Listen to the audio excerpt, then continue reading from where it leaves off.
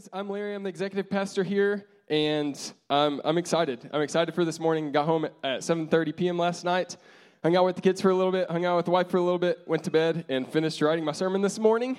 And but I really do. I feel like God has something. It's a simple passage. We're in somewhere in the Psalms, just like Beth mentioned earlier during announcements, and I'm going to be jumping into Psalm 103 this morning. I was going to recap a little bit of what's been going on, although I don't know all of it since I wasn't here for a few weeks.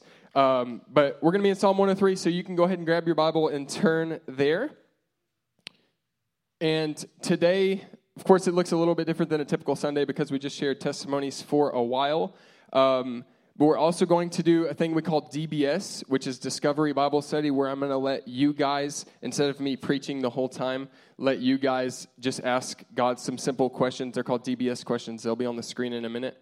And so we're each going to read Psalm 103 on our own, and you're going to have a few minutes to answer these questions before I come back up here and jump in and share some of my thoughts before we close out today. But before that, I'll share a testimony real quick, or two testimonies real quick, and I will say South Asia. South Asia is where I was at, yeah, you heard the people.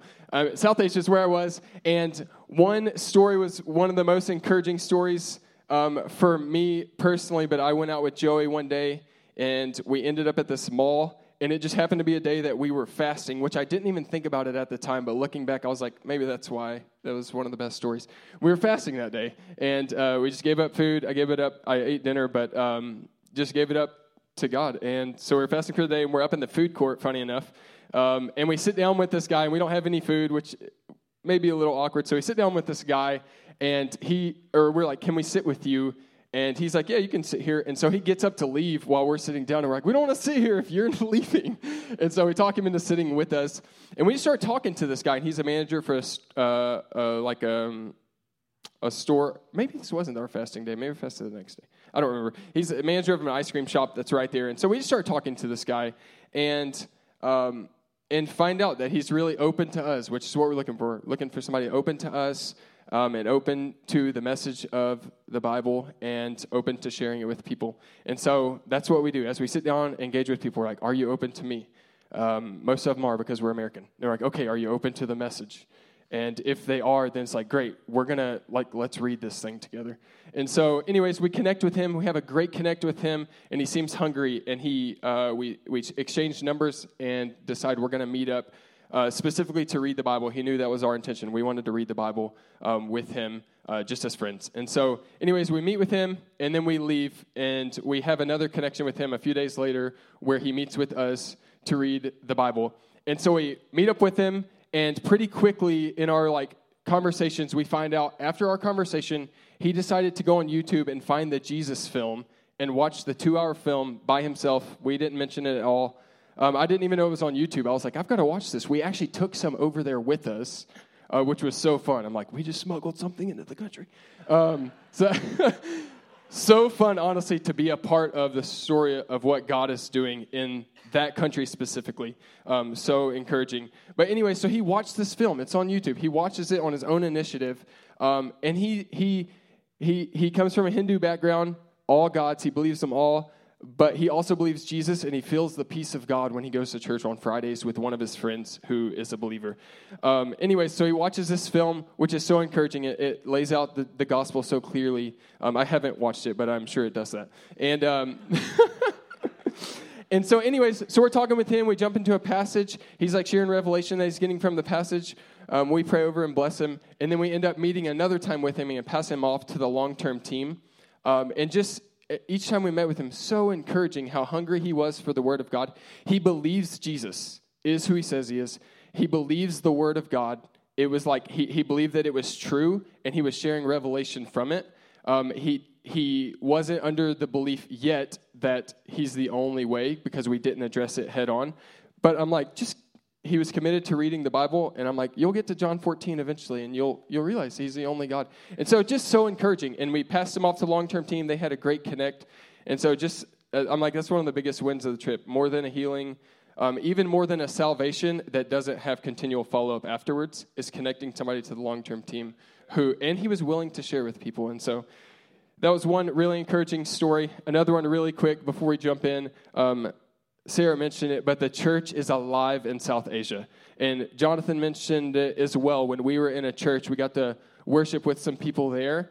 And man, the pastor was a fireball and so encouraging. He would pull out his phone. He loved stories. And so he'd pull out his phone and would just show us, look at this. Here's a 13-year-old girl leading worship, and people are falling out encountering the presence of God. Kids. And he's like, God's doing something in this generation. He's raising up people. And he, at church on Sunday morning, he shows up to church, and during worship, he picks somebody out of the crowd and says, you're preaching this morning. And so you come to church ready to preach. And so you got it easy here. Who wants to preach this morning?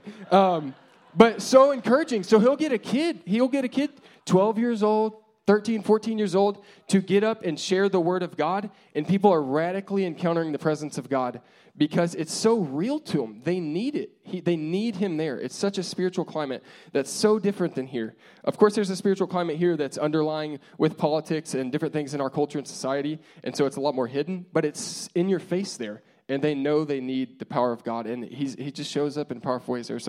So encouraging, God. Guys, he's on the move in South Asia. In one of the most unreached countries in the world, the church is thriving, which is so encouraging. Even we heard another story from another guy. We got to sit at another guy's feet who has just been living on mission for years and years. And there's stuff going on in that is mind-blowing, and that is a hard country. 196 churches, house churches, that started from this one guy's ministry that are thriving. And I'm like, this is so cool to hear this stuff because you don't hear it over here. And so anyways, so thankful that we got to go on the trip, and God is moving there in so many powerful ways, and he's doing stuff. And I think it's going to impact our church too, as he did stuff in us in the Middle East and in South Asia. But anyways, we're going to jump into Psalm 103, so go ahead and get it out. There's going to be some questions on the screen. If you have a journal, pull out your journal. If you have a phone, pull out the Notes app, and you're just going to read the psalm, and then there's a couple of questions, and just journal down some thoughts. I'm going to give you probably like 7 minutes or so, okay? So read Psalm 103, journal some thoughts, and then I will be back up here to share some thoughts as well to close this out. But I'm going to pray for us really quick as we jump in. Yeah, we say, thank you, Jesus, for this morning. Thank you that you are good and right and true.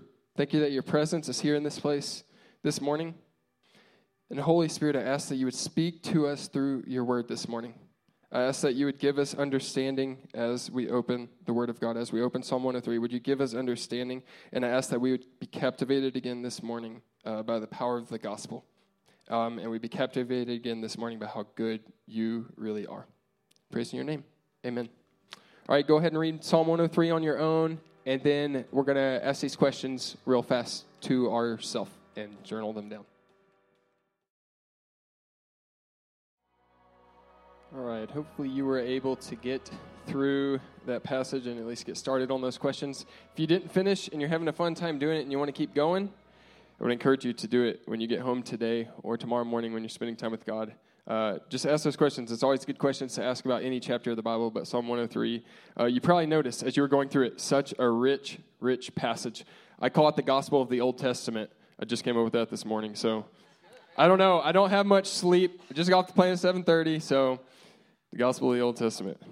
There's more of them. There's more Gospels of the Old Testament. Psalm 61 would be a great one. But anyways, this is one of them. I just turned a page and I need it. All right. So hopefully that was so helpful just to even read it and let the words of the passage just wash over you, wash over your thoughts in your mind. There's truth in there, and that truth will set you free from any lies, deception, any things you're believing wrongly about who God is. Hopefully some of that truth was really helpful for you this morning. So I'm just going to kind of jump around, hopping down through the passage, just sharing a couple of final thoughts before we close out this morning.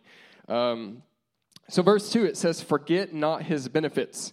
And this is cheesy, but the best way to not forget is to remember. So I'd encourage you, remember his benefits. Whatever you need to do to remember his benefits, whatever you need to do to remind yourself of the good news of the gospel, do it. So tomorrow, in time with God, if you don't spend time with God, I would encourage you, spend time with God every day. But if you don't know what to do in time with God, open Psalm 103 and read Psalm 103. It's a great way to remember the benefits of God.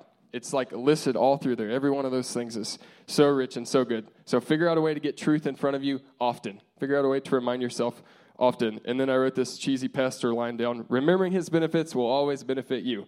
So remembering his benefits will always benefit you. It is true. It never hurts to get truth in front of your eyes. All right? Instead of sitting in front of the TV, read Psalm 103. Just do it. It's worth it. It's worth every minute.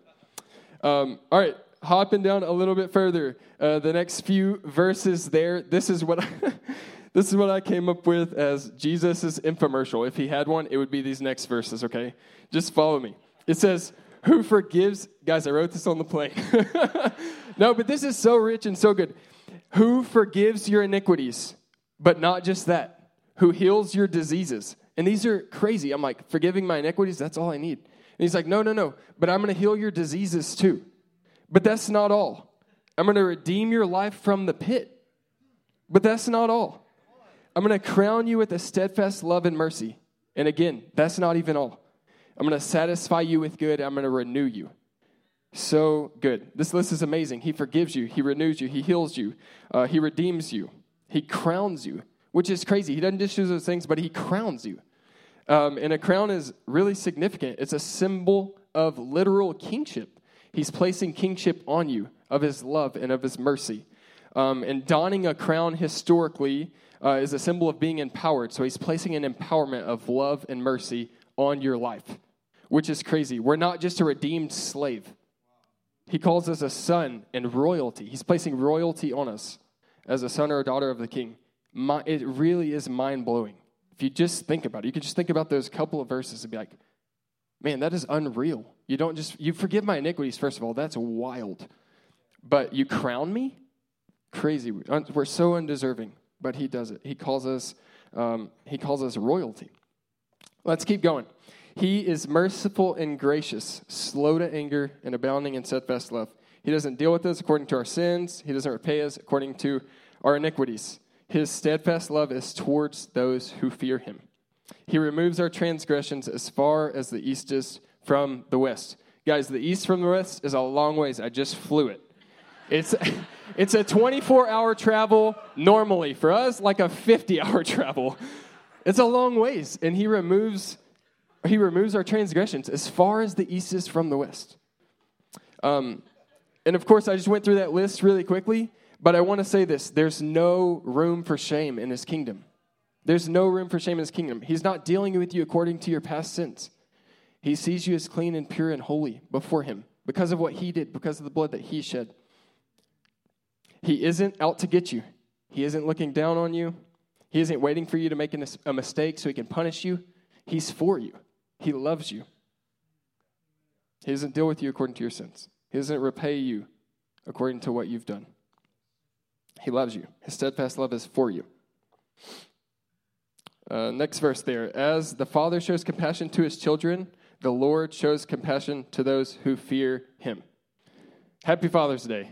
It says Fathers, so we're going to acknowledge it. Happy Father's Day. This is about the extent of the Father's Day piece of my message this morning. But honestly, the best way to celebrate Father's Day is by looking at him and what he's done for us. Because he's our Heavenly Father, just like Mitchell shared earlier. And it's such an honor just to get to bless him as our Heavenly Father. And he's a good Father. It says, just as we show compassion as fathers to our children, he is doing the same for us. He also shows compassion to the ones who fear him. And the role of a father here on earth is somewhat an impossible standard to meet because it's to be the perfect role model of Jesus to your wife, to your kids, to coworkers, to the people around you. But I feel like this morning the Lord wants to clothe the fathers in the room with a new strength from him. I really felt that this morning. And so I think he wants to clothe us with a new strength this morning to walk as he walks and to do as he does. And so actually, if you're a father, just put your hands out if you want to receive some strength from him this morning. And I'm going to just pray a quick prayer over us just to receive strength from the Lord to do the impossible job that's set before us. But by his mercy, we can. Yeah, I just say thank you that you're the perfect father, that you're the role model. And so we don't have to figure out things on our own as fathers, but we get to look to you. And I ask, by your mercy, would you clothe us with a new strength, with a fresh strength this morning from you. If we're weary and tired from working and providing for our family, God, would you clothe us this morning with a new strength from you? And just a strength to carry out your will, to love our wives well, to love our kids well and enjoy them well, to love the people around us, to lead by example. Would you give us grace to walk as you walk and to do as you do? Even today, even if yesterday was a disaster as a father, would we have a fresh hope by your strength that you're clothing us with, God? Praise your name. Amen. All right, moving on. His righteousness extends to children's children, to those who keep his covenant and remember to do his commandments. What a crazy promise. As we keep his covenant and as we do his commandments, it is not affecting just our life. It's affecting our grandkids' lives, our children's children. So encouraging. And last thing I want to say before I close, as I want to read verse 19 here, and it says that the Lord establishes his throne in the heavens, and his kingdom rules over all. And I know that we know this. We've probably heard it a million times if you've been in church, but it's so helpful when there's like such a divisive political climate here in America, to know that he is the Lord. It's so helpful to know that he's the Lord and that his kingdom is higher than the kingdoms of this world. And so if the kingdoms of the world are stressing you out this morning, I would encourage you, spend some time thinking about his kingdom. Let it wash over your mind, because his kingdom is higher.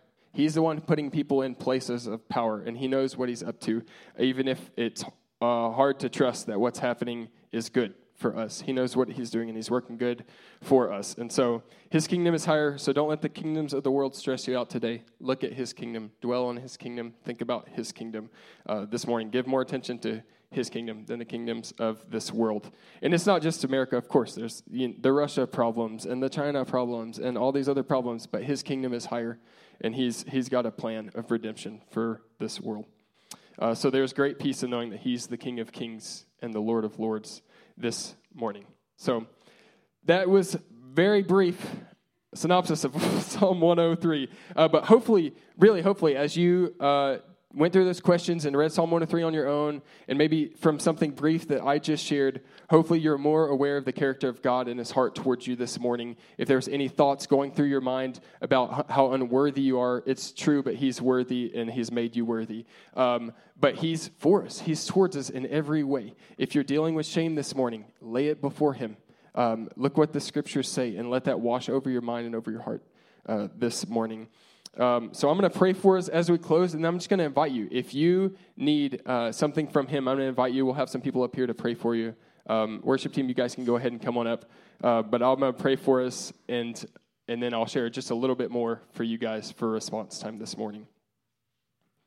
But I'm believing that some truths from Psalm 103 are going to set us free to follow him, to love him more fully this morning.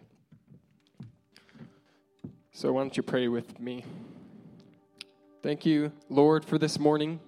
Thank you for all of the testimonies of what you're doing in us, in our church, in this region, but also in the nations of the earth. Thank you that you're on the move. We just say, hallelujah, God, you're on the move.